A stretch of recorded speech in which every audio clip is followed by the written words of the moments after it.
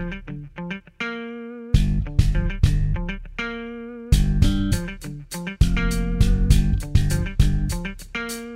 you run your own freelance business? Or maybe you're thinking about picking up some business on the side? Well, then you need FreshBooks. FreshBooks is the quickest and easiest way to get invoices out to your clients. It's easy to use. It works anywhere, available from any device on the desktop, iPhone, iPad, Android, and all of your data is backed up and secure. And it makes it really easy to get organized and get paid. You'll be tracking time, logging expenses, and invoicing your clients in no time. You can also save time billing, freeing up several days per month to focus on the work that you love, and you get paid faster. FreshBooks customers are paid on average 5 days faster because there's a link on the invoice that says pay me now. And it's a great way to grow your business. Plus, FreshBooks is offering a 30-day trial. That's right, 30-day trial if you try them out. So go to gofreshbooks.com/devchat and enter devchat in the How Did You Hear About Us section. Once again, for a 30-day trial, go to gofreshbooks.com/devchat and enter devchat in the How Did You Hear About Us section. Hey everyone, and welcome to the Freelancer Show. This week on our panel, we have Jonathan Stark. Hello. And Jeremy Green. Hi. And so here's the thing. We, as freelancers, as consultants, are supposed to be great experts. So our clients turn to us to ask for ideas and information and advice, and that's our whole business. The thing is, we are helping our clients sort of stay ahead of the curve or improve. How do we improve? How do we keep our skills sharp? How do we learn what the next new thing is so we can, as some people say, run in front of the crowd and claim to be their leaders?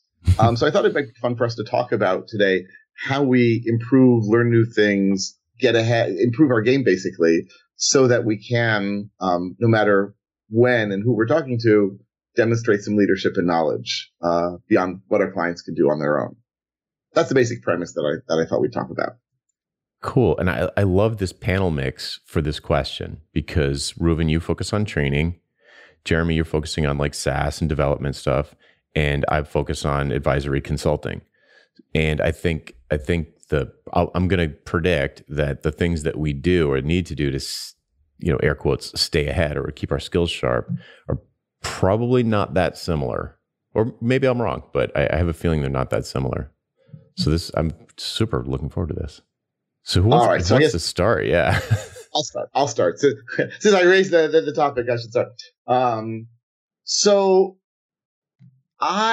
here's the thing. Like, I do a mix of different things to stay ahead. One of them, so first of all, what am I trying to stay ahead in? Let's start by defining the terms a little bit. And so I'm teaching Python, and also increasingly data science and machine learning. So with Python, I actually feel like right now I've got a pretty good sense of what's going on. Like most questions my students ask me, I can answer. And when they don't, I see there's an opportunity. Like I say to them very clearly, oh, you asked me a great question. I don't know the answer. That's my homework. I'm going to go learn it. And then I learn something new. And often I'll then incorporate it into my next class because, wow, they gave me a great question. Why not use it? So on the Python front, that's basically how I move ahead. Although I try to read blogs and read newsletters. There are a few like Python weekly newsletters that I skim through at least to see what's the latest and greatest that's going on. How quickly does Python... machine learning... Yeah, quick question. Quick question.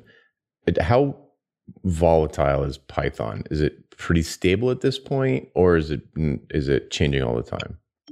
That's the thing. It's pretty darn stable. So there are aspects of the language that are improving. There are utilities that come out that people start to use that weren't around a year or two ago. There are changes to how the language, like especially the newest versions. So there's this data structure dictionary, sort of like a hash table. I mean, it's basically a hash table.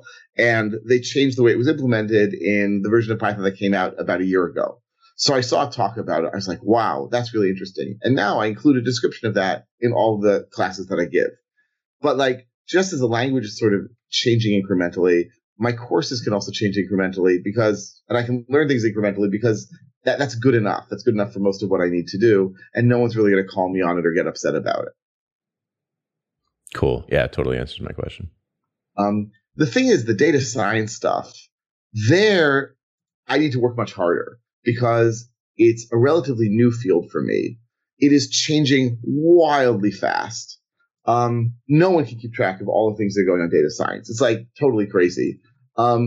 And so it took me probably a good 3 to 4 years to put together my intro data science course. Now I feel like that's really solid and good. And now I'm starting like very, very tippy toes in, starting to put together an advanced one. And so I have been, every time I see a blog post, every time I see a newsletter link, every time I see a book that might be interesting, I just start collecting them. And I have some free days, and I'm just going to spend those free days trying to read through things and try things and move ahead on things. And even so, I know that when I start teaching this course, I'm going to be inundated with questions that I can't answer. And the same sort of thing is going to happen once again that happened with this one. So it's always this sort of push-pull. Like I try to push myself to learn new stuff. Yeah. And I try to predict what I need to learn, but I also depend on my students to raise questions. And sometimes I'm more truthful than others about, oh, yeah, I know that, or, oh, I have no idea. But regardless of my truthfulness, I definitely try to use their questions as also a real world sounding board. Like they know what they're trying to do day to day. And so their questions will reflect the actual practice and not my theoretical musings or readings. Mm-hmm. And the funny thing is, when I started training, the training company I was working with said, well, it's very important to us that you're also an active developer, because only then are you really going to encounter the problems that developers encounter. And then only then are you going to be able to address questions and problems that people have. And I found that not to be the case, although it might be that it just takes a little more work on my part. And I'm constantly reading. I'm constantly looking through stuff. Also, not only looking for technical ideas, but good stories that will allow me to connect the ideas I'm trying to teach to the subject. Right. So there's good analogies and yeah. So since you've got a training focus, there's sort of 2 or 3 levels to it. One is like an understanding of the nuts and bolts of the thing you're teaching. Then there's the how to apply the nuts and bolts of the thing you're teaching to somebody's actual situation. And then there's how to communicate the topic to people in a way that helps them remember it or retain it or understand it in the first place, right? That's right. And so I'm even reading also some like training books and education stuff, because every so often it'll give me an idea of, oh, I should really be doing this and that to improve my explanations and so forth. Yeah. You should, the comment about, oh, it's really important to us that our trainers are also developers.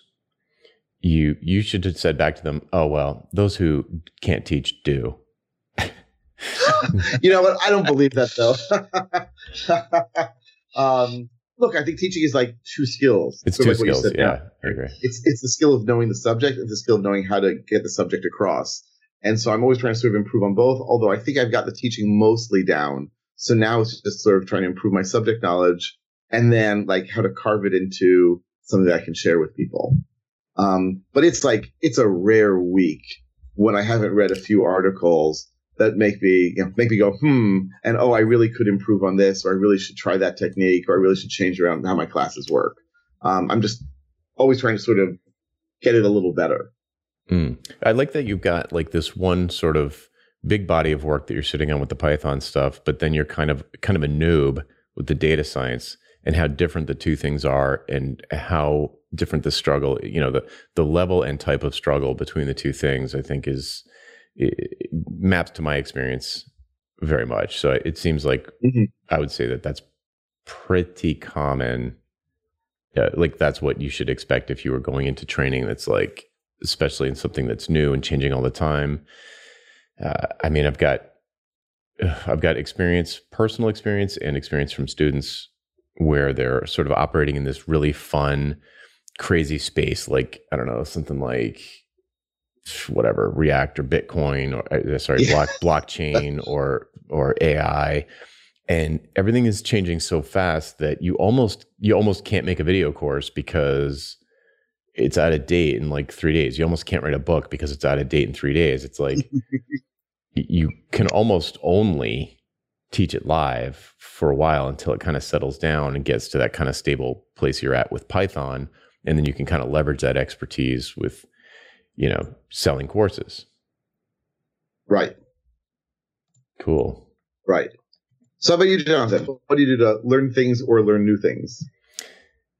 Yeah, this is a good question because I've kind of straddled 2 different businesses. So like with the mobile consulting and technical businesses.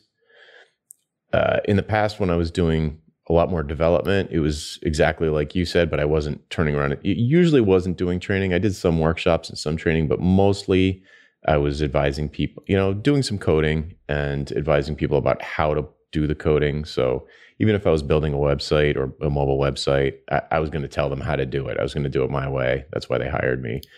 So it's kind of like a combination of strategy and execution, where they would say, hey, we've got this website. It stinks on mobile. Can you fix that? And I'd say, sure, here's how we're going to do it. Let me ask you a bunch of questions about your business and, your risk tolerance and how much budget you have. And, here, okay, thanks. Here's the 3 ways that we can approach this.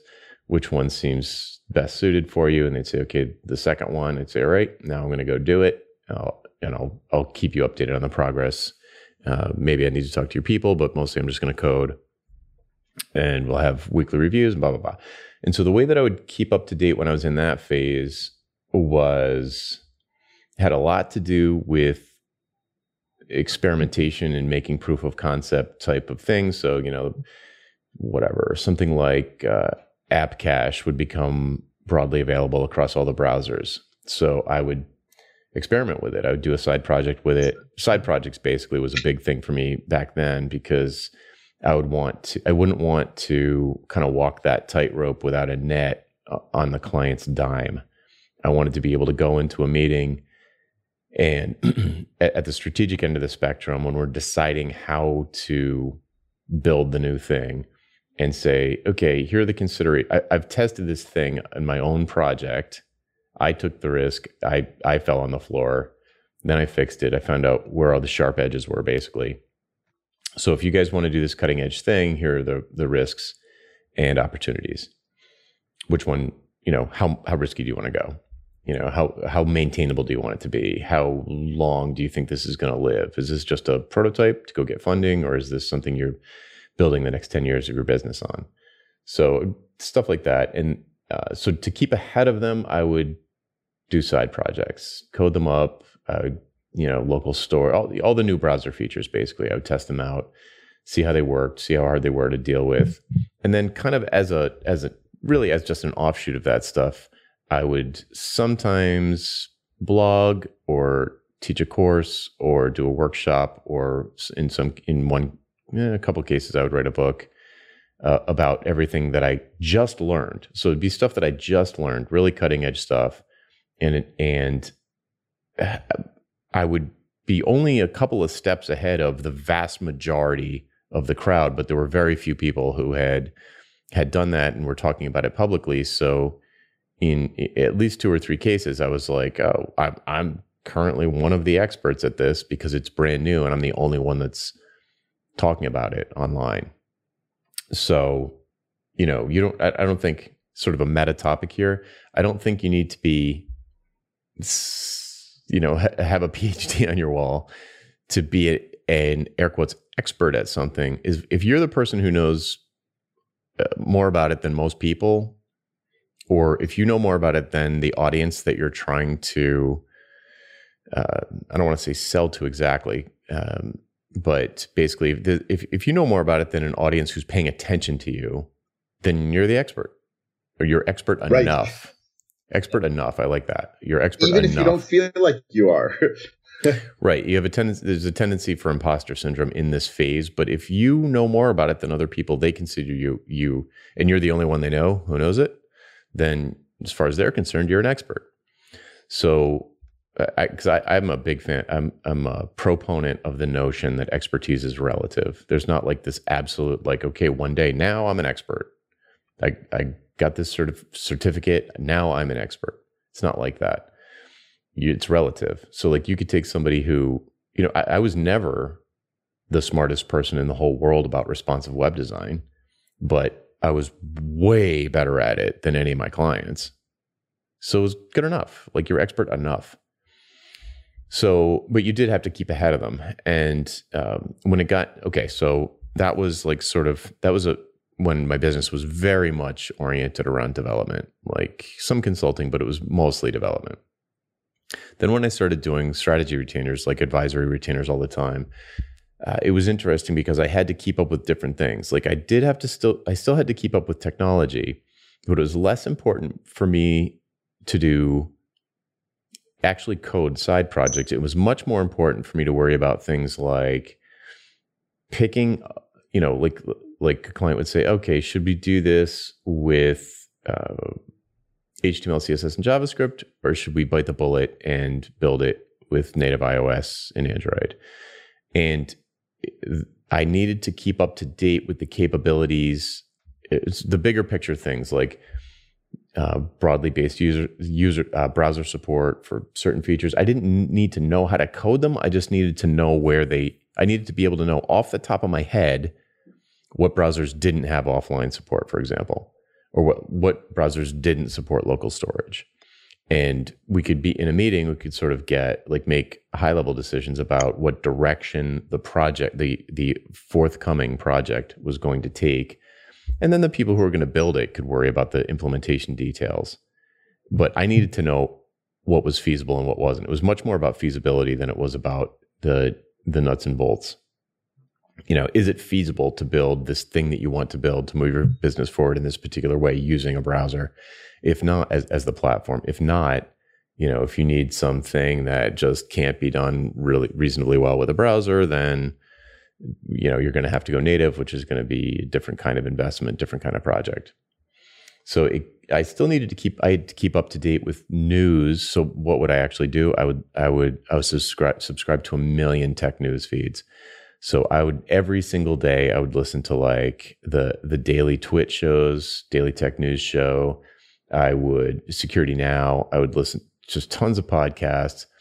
I had Feedly was my RSS reader at the time. I would skim all the headlines from The Verge and everybody else and just be like, okay, what's happening in the web space? What do I need to know about? What do I need to be conversant about? Because clients would be like, should we worry about this? There's all this news around HTML, this new thing, HTML5 apps. Should we worry about this? What does that mean? And I need to be able to explain. I needed to be confident that I understood what it meant and what they meant by asking the question and what the conversation was online, and then be able to advise them one way or the other about, I would say things all the time like, you don't have to worry about it, or you do need to worry about it, or, well, do you care about, are you guys more interested in broad-based access, or are you more interested in creating like the most premium experience you possibly can, but only for a small set of people? And they would answer a question like that, and I would say, okay, you need to go this way or that way. So that was very much about keeping up with news feeds, really, to be honest, at that strategic stage. So like something when Facebook messed around with the React license, that would have been, if I was still doing a lot of strategic work, that would have been huge. Like you could almost, if they kept with that, you could have almost built like a product around just dealing with that license. Yeah. Yeah, that was a mess. Yeah, that was a mess. So stuff like that. And then now in this sort of like third version of my business, now that I'm really focused on sort of coaching and hourly billing is nuts and all that stuff. The way that I keep up to date is very different, because it's all about kind of like Reuven with you being able to communicate the ideas. It's like, I've got the ideas, I've got a set of ideas that aren't refutable, really. Like you kind of either agree with them or you don't agree with them. That's not the hard part. The hard part is coming up with ways to communicate those ideas in a way that is going to inspire action in the listener. So it's very much like a training thing. I think the change that I'm asking people to make, though, is at the identity level, and it's very scary. So me staying ahead of my, air quotes, staying ahead of my audience isn't really about staying ahead of them at all. We all kind of, if they're in the audience, they kind of agree about the concepts, but they're like, yeah, but how do I get myself to do it? Or yes, but what steps do I take? And how do I get the courage to take those steps? So it's much more, it's a set of soft skills that is extremely different from software. And so keeping ahead of that, honestly, that is one of the big values of having a daily mailing list, because I'm in conversations, constantly having conversations with the people who I'm trying to help. and they ask me questions that we can then have a conversation about. And then when something clicks for them, I can be like, okay, here's another way to make this idea click. Here's 10 ways, and over time I end up with like 10 or 15 ways to make a particular idea click with different kinds of people. So yeah, talk about 3 different types of things. I feel like they're just really very different, all of them. Yeah, so I would kind of sounds. Oh, sorry. Go ahead, Ruben. I don't know, like we often talk about specialization and finding a niche, and I think what we're seeing then is just from like the two of us so far, Jeremy, what you're talking in a moment, is like if you are not in a particular niche, then you're having to spend time learning about lots of things, and that's overwhelming and really hard. And so by staying focused on one thing, even just trying to keep up on one subject is really hard. But it's doable at least. So that's a nice advantage of staying within one little area. Right. And it could go in two different angles. So if you wanted to be conversant in the nuts and bolts of all programming languages, if you wanted to be a generalist or like the classic example is the full stack developer, where they're basically a jack of all trades for websites.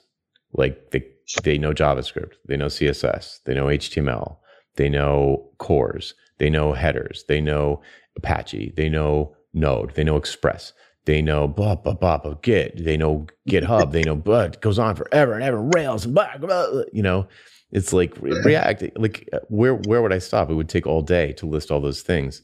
But if you don't specialize in one of them, your knowledge of any one of them is just going to be super superficial. And people talk about being T-shaped on as a web person who kind of knows a little bit about the full stack but goes super deep on Node or goes super deep on CSS. And that, I think that's a valuable employee to have, certainly. I don't know if that makes for a good consultant. And then that's sort of how I would think of a horizontal specialization. Like pick something like React Native, because you could go all day long and never, there's a lot to learn even in something that specific of a horizontal. And then there's another way to approach it when, like I was describing, when I was sort of at a strategic level, where the point was for me to skim across the surface of lots of things and be smarter about lots of things that my clients cared about than they were. So that it was increasing the odds that they were making the right decisions. There's no way for me to go super deep on any of them, but the decisions we were making, it didn't really matter as long as I knew. This is a thing I used to say all the time. If we do this, I could guarantee we are not painting ourselves into a corner. Painting ourselves into a corner was the thing that scared everybody.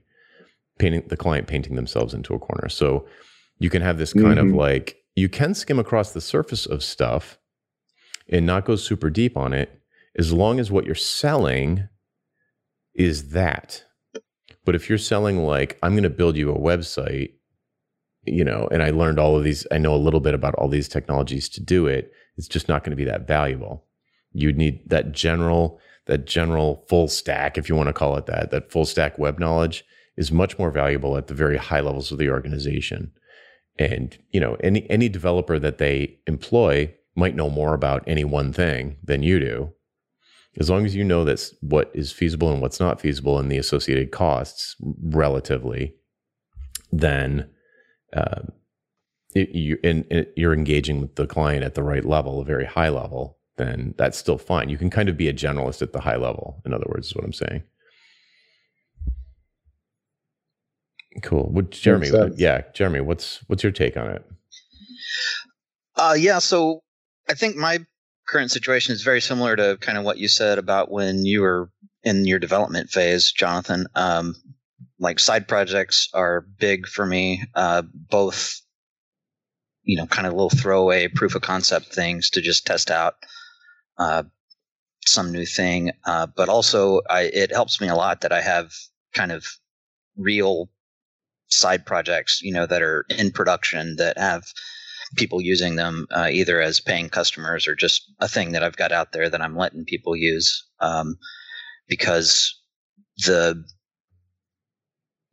just like having it in production and having to make those changes or those decisions about, okay, if I introduce this new thing, what does that do to the production stack, and what's that going to mean for availability, and how risky is this change?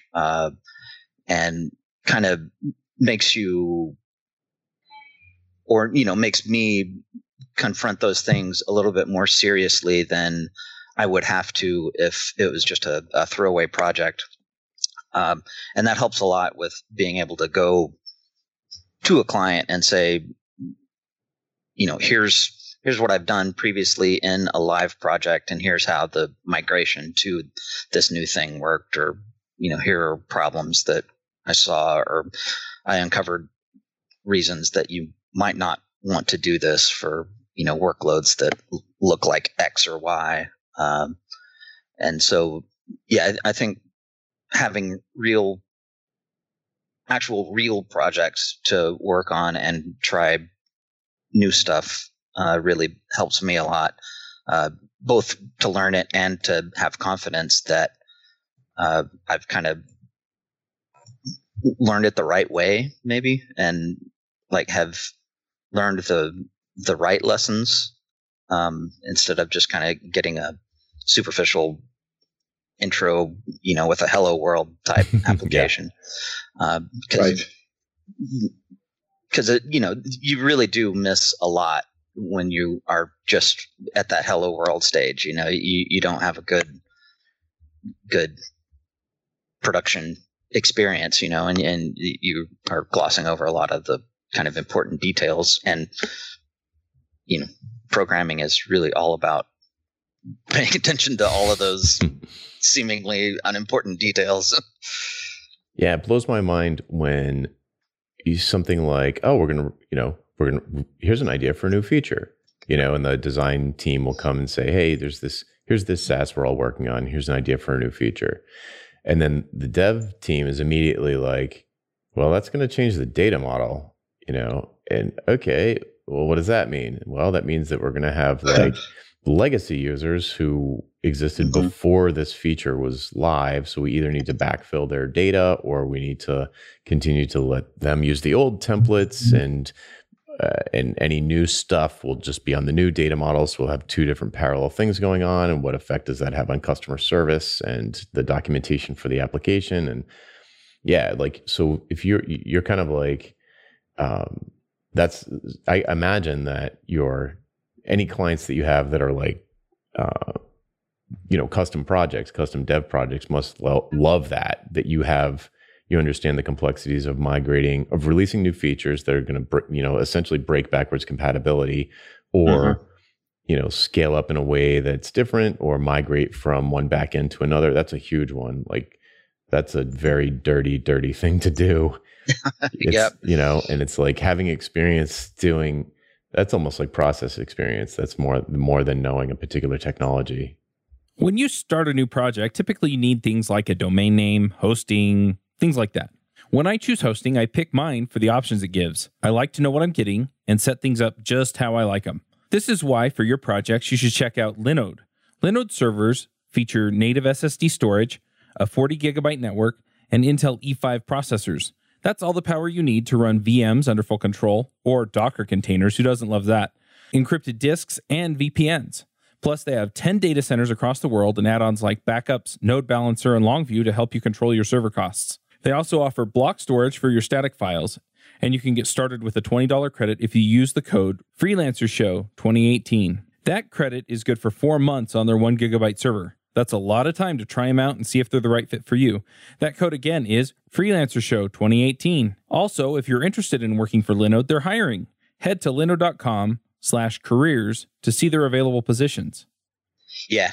And to kind of circle back to something that you mentioned earlier about, just doing things and talking about them, that's been really pretty effective for me. I've had more than one client that has basically looked me up after, seeing a talk that I gave at RailsConf. And, one of them said pretty much verbatim, like, we know you're the guy for this job. I saw your talk. I know you can do what we need to have done.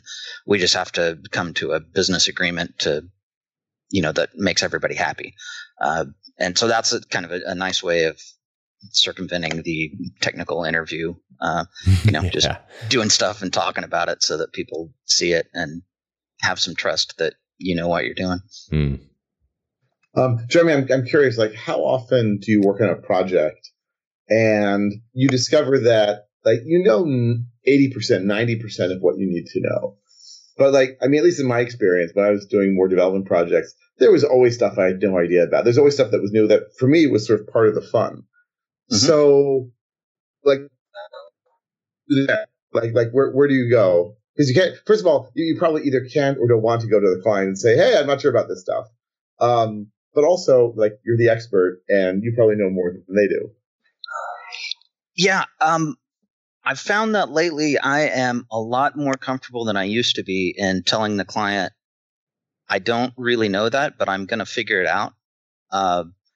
And usually the way that I approach that is, especially if it's, in the context of something that we're already trying to accomplish for them, usually I just start a feature branch and kind of start messing with stuff and try to basically construct scenarios where I suspect that things might fall down, or scenarios that will, kind of expose the root thing that we're trying to get at, that is the question, how's this going to work, or what's it going to do? And then just try to be able to, have things documented well enough, or even code it up. If I can write test cases that are going to show what it is that we're trying to learn about, that's often very helpful, because then you can point somebody at running code, and if you need to, ask them to step into a debugger and they can see what's exactly what's happening and why things are progressing the way that they are. But yeah, really just try to uncover the thing. Also, you guys gave me some ideas / reminders for how I also keep up on things. So one of the best ways, it's like an old saying, one of the best ways to learn things is to teach them. And so for years, I've been using my Linux journal column as a way to learn new things, and like forced me to learn them well enough to be able to articulate it and describe it to other people. So I would say a good third to a half of the columns that I've written are in things that I was always curious about, but I wanted to understand in greater detail. And so I would explore it and learn it, and maybe do a little side project that you described, and then write about it. And by the end of the article, well, first of all, I felt like I had a much better understanding of it. And second of all, if I ever forgot it, I could go back and read my own article, which I definitely did on a few occasions. Like, oh, that's how that works. That was described well. Yeah, I like that. And I've done similar things to a lesser degree, but with my weekly newsletter, where I write about things that are interesting to me and that I want to go into more depth about and understand and explore. And so by forcing myself to write about it, I think, Jonathan, you mentioned like blogging about things. In the same way, like I find that when I write, it gives me a better handle and forces me to really understand how things work. Similarly, if I'm not sure even like where to start, especially with some classes, if there are topics I'm not sure, especially with the data science stuff, I wasn't even sure what people wouldn't know or they would want to know. I find that Stack Overflow is a fantastic resource for that. My Stack Overflow score is like laughably small. I think it's like 5, not 5,000, but 5, because I think I answered a few things, then got turned off. But if you go there, if there's a subject you want to sort of know how to teach or know about in greater detail, if you go there and look at the questions that people are asking on a certain topic that are tagged that way, you'll very quickly get a sense of, oh, these are the problems people are having. And then you can get through some answers and say, okay, now I have a better mental model of how that works. Now I can explain it better either to myself for doing this project or to my clients who want to know how it works. And I've definitely done that trick, both with teaching and just sort of generally going into clients and talking to them about the projects they're doing. Yeah, I've used Stack Overflow as a means to, like, answering questions on Stack Overflow as a means to teach myself a new thing before. Like a few years ago, I was getting into Ember, a JavaScript framework, and I, for a while, would spend an hour or two every day just looking at Ember questions, trying to find ones that I almost knew the answer to, but didn't fully know the answer to, but ones that I felt like I knew how to find the answer, and would then go spend some time with the documentation or reading the code and get at an answer and then answer that question and then go on and do that. And I did that, I don't know, an hour or two every day for a few months. And that really, I felt, really increased my knowledge of the Ember framework, gave me a lot more confidence in knowing how to find the answers to those kinds of questions, gave me a lot of familiarity with the code base itself, with the documentation ecosystem around it, and really, really helped a lot. And then similarly, I've proposed talks to conferences before about subjects that I didn't really know all that much about, but that I wanted to learn about, and figured, hey, if this talk gets picked up, then I'm going to be forced to learn it and have to learn it well enough to teach it. I'm a big fan of the teach the thing that you want to learn method. Yeah, I'm seeing a little bit of a theme here across all of the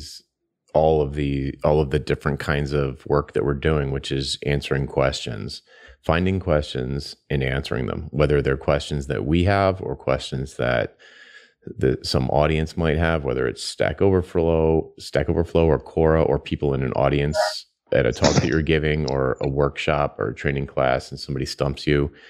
Like, if getting these questions and being able to handle them in real time or close to it is that, I mean, if we were going to have one takeaway from this episode, answer questions, like find and answer questions. And man, like, kind of automatic, right? Like, that's the common theme of, I think, everything we're talking about. Yeah, the more questions you answer, the better you get at, like, you'll see patterns and you'll say, oh, that's how all this fits together. And that just becomes super easy and natural to answer these questions. And along the way, you'll stumble a little bit, but that's okay.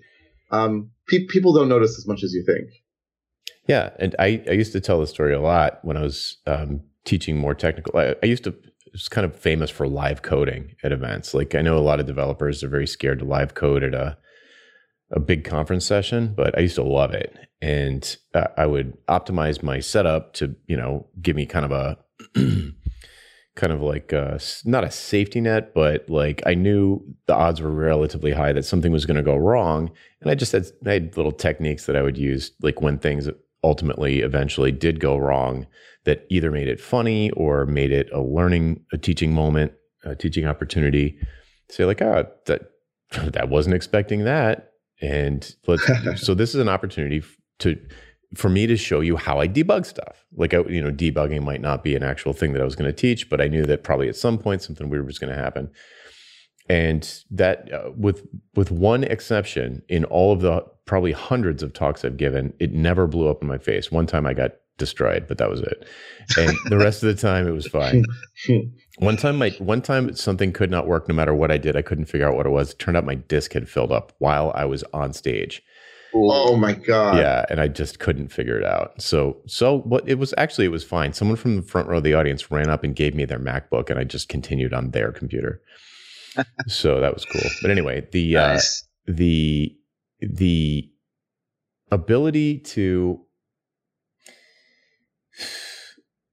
get questions. Yeah, it's the total theme across all of these, because Reuven, when you were telling your story about Linux Journal, you reminded me of when I used to write a monthly column for FileMaker Advisor, when I used to do FileMaker stuff.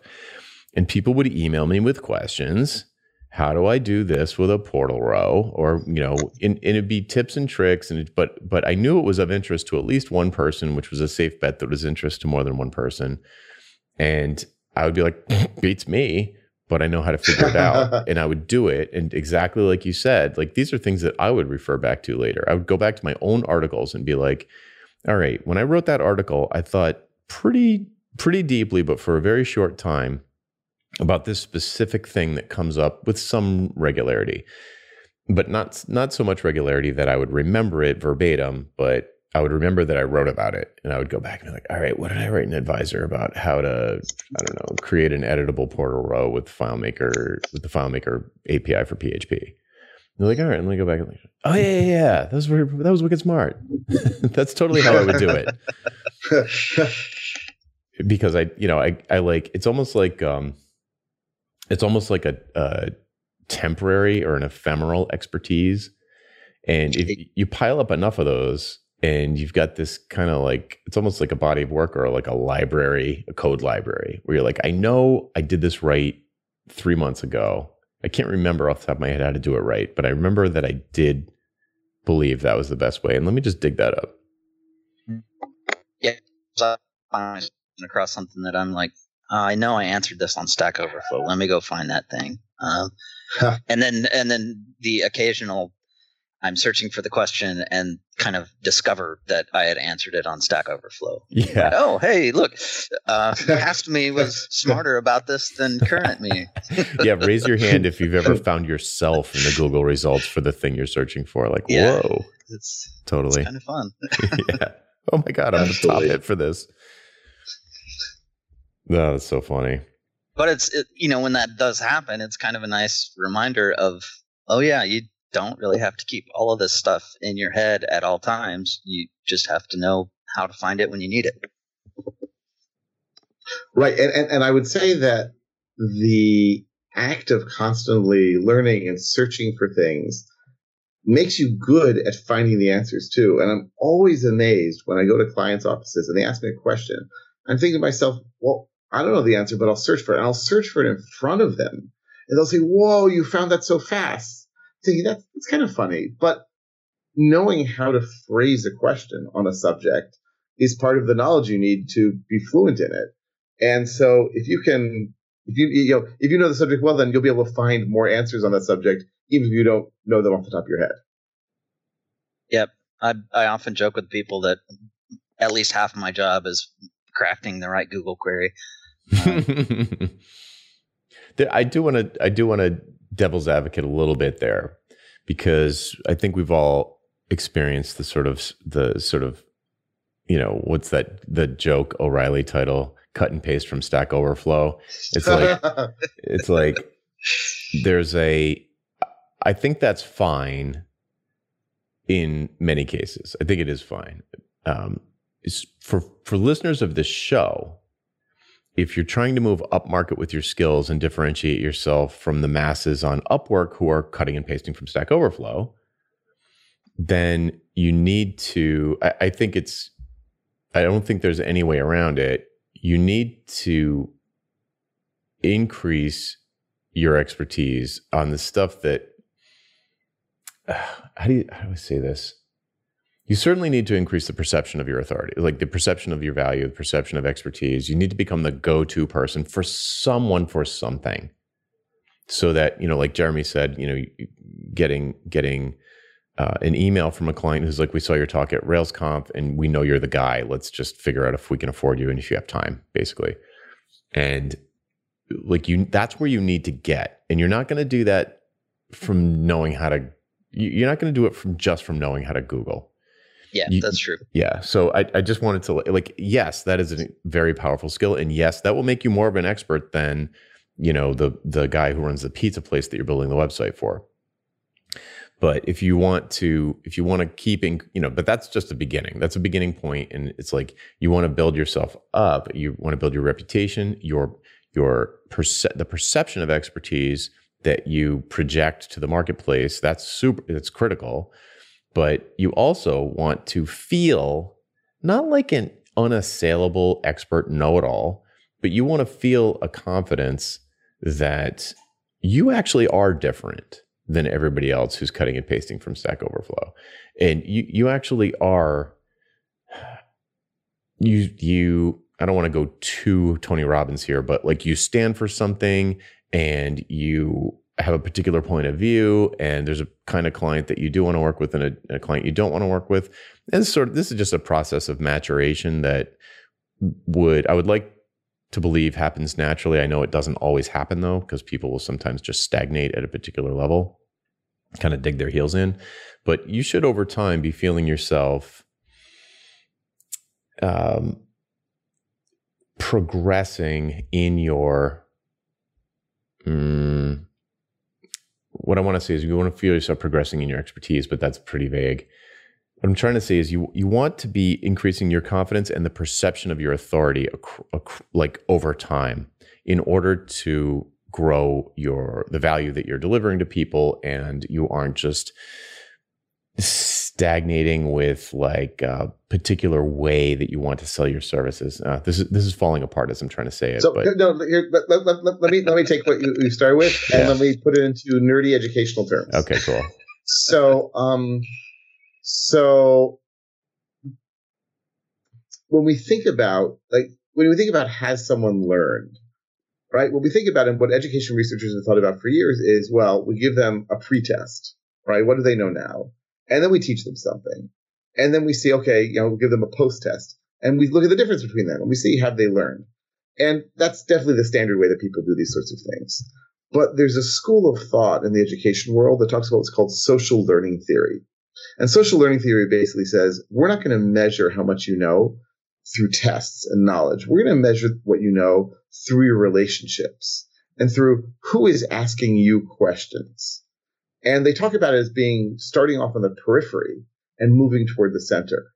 And so I think one way to sort of rejigger what you were saying now, Jonathan, is like over time, you should find yourself answering questions from more and more sophisticated members of the community, or more and more upscale clients, or people at higher levels within the companies who are your clients, right? If you're still answering questions all the time years later from the same low-level developers, that's not where you want to be. But if every year you're answering more and more questions from CEOs and CTOs, and they're turning to you because you have expertise, well, that demonstrates you're learning and you're moving up in value, and they know it. That just blew my mind. The idea that I am deeply in love with that theory, and I might marry it. That is so great. So like the distinction there, just to say back to you what blew my mind about that, because as you were describing the like, okay, we'll test them now and then we'll test them after, and did they learn anything? That leaves me so cold. That is, I'm not going to say it's useless, but I feel like it's measuring the wrong thing. And that this social learning theory, which this is the first time I've heard of this, of moving to the center, is exactly what I'm trying to say. It's exactly it. Oh, I'm getting chills. This is so good. I'm going to be reading like this. I'll call it some names now. And I'll put it in the show notes as well for you and for listeners. But Jean Lave is like the professor who deals with this a lot. And I think it was her graduate student, I'm going to butcher his name, Etienne Wenger. So they wrote a ton of stuff on this. And Wenger then went so far, he was like, okay, social learning theory was great. And he talked about what are called communities of practice, like within a company or within an organization, setting up people across hierarchies where it doesn't matter what your official title is. What are you interested in learning and doing and improving on? And so you have companies where you can consult, of course, where they do this together. And the point is just like everyone should just keep learning and keep learning from each other and, becoming more and more central in the organization. Yeah, I'm familiar with the communities of practice concept. I've never heard of this social learning theory though. That's so great. Sweet. Worth the price of admission, just right there, dear listener. Cool. I don't know. Any other comments you guys want to get to before we get to picks? No, I think the answering questions thing is like that is a safe piece of easily applicable, actionable advice. Go answer questions. That's how you stay ahead. Yep, I agree. Okay, Jeremy, what you got for us in terms of picks this week? For you, the listeners of Freelancer Show, Loot Crate is offering an opportunity to save 10% on any new subscription at lootcrate.com. Just enter the promo code BRIDGE10 for 10% savings. Loot Crate is one of my favorite things. Every month I get a box in the mail, costs less than $20, and it comes with all kinds of goodies. I have stuff from, just looking at my shelf, Batman, Spider-Man, Ninja Turtles, Back to the Future, Lord of the Rings, Star Wars, and much, much more. So if you're a geek, a gamer, anything like that, and you want cool stuff to put around your office, cool t-shirts, comic books, etc., then definitely check out Loot Crate.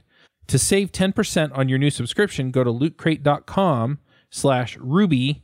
Again, that's lootcrate.com/Ruby to save 10% on any new subscription. Enter the promo code BRIDGE10 for 10% savings. Oh man, I totally came unprepared on picks. I kind of forgot that was a thing that I needed to think about. So I guess today my pick is going to be Ableton Live. It's a computer program that I've been using to do a lot of music stuff. Lets you do real-time live looping. Been using it lately with a buddy of mine so that our duo sounds like a 3-piece or a 4-piece or a 5-piece sometimes. It's a lot of fun. I've been having a good time with it. If you're into combining music and nerdiness, I recommend checking it out. Sweet. Excellent. Jonathan, I know you, before we went on, you were racking your brain trying to remember what the pick was. You figure it out? I remembered what it was. Reuven Lerner's Git course, ladies and gentlemen. Oh my God. Is awesome. I've been using Git for, 5 years at least. Get this course. Worth every penny. And plus, Reuven's totally fun to learn from, but it is so good. I love it. So there you go. And then, of course, yeah, it's great. I love it. So, and I paid for it, lady. I'm not, this is not a paid endorsement. I bought it. It was worth every penny. Love it. The other thing I always point people to valuepricingbootcamp.com.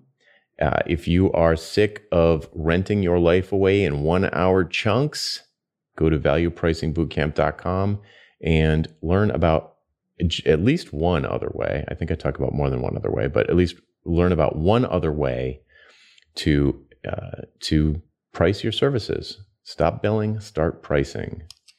So that's valuepricingbootcamp.com. I like that tagline. Stop billing, start pricing? Start pricing. Yep. That's excellent. Wow. Thanks for the plug. So still recovering here. So I've got 2 picks, 2 different podcasts. One is I'll show my political bent here to some degree. So there's this group of people at what's called Crooked Media. They have a whole bunch of podcasts, Pod Save America and so forth. I think they're very funny. But there's one in their group called Pod Save the World, which is not hugely political, and it is fascinating analysis of international affairs and politics. So even if you're not a super left-winger, I definitely suggest to take a look at Pod Save the World. I think it's fun and interesting and provides valuable insight into all stuff around the world. The second pick, so many of you are probably familiar with Gimlet Media and like a podcast company. They do lots of great podcasts. So they have a new podcast that is not meant for, I think, any of our listeners, but it is such a brilliant business idea or such a brilliant take on podcasts that I have to share it with you. So I was listening recently to one of their podcasts called Science Versus, which I really like. And they said, and now a preview of our new podcast. So this new podcast is called Chompers. It is twice daily, 2 minutes long for kids 2 to 7 years old to listen to while they brush their teeth. Oh. And it is timed so that the kids will know how long they should brush their teeth. And it is hosted by the Tooth Fairy. It is all these super corny jokes and funny things. And there's a little bell halfway through. It says, okay, time to start brushing the other side. Rarely have I heard something or seen something that was such a clever use of a medium in a new way. And by the way, you can get it on Amazon on like the A word that I should not repeat here. But basically, if you say the Amazon A word, start Chompers, it will play. And it will keep track of how many you've listened to, and it'll give you a score for having. I have to say, like, podcasts are great. I mean, not just ours, like, podcasts are great, but they're all aimed at people who are exercising, commuting, whatever. And here they figured out, like, there's an audience, a captive audience that has this time and they can use it in a super new and clever way. And it's really started getting me to think, what can you do with podcasts that we haven't done so far to similarly use people's time or take advantage of? Plus, lots of corny jokes, as I said, which I'm always in favor of. So it's called Chompers.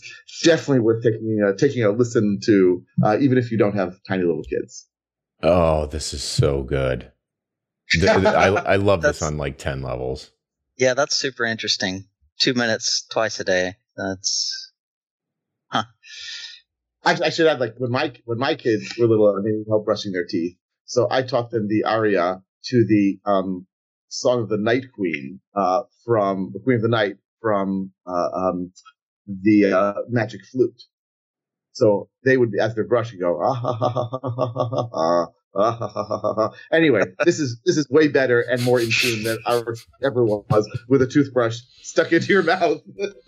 I've got an 8-year-old and a 4-year-old, so this is happening tonight. Excellent. Oh, that's so good. All right, guys, this is great. Thanks as usual. For all of our listeners, thanks very much for being with us, and we will be with you next week on the Freelancer Show. Bye. See you later, everybody. Bandwidth for this segment is provided by CacheFly, the world's fastest CDN. Deliver your content fast with CacheFly. Visit CACHEFLY.com to learn more.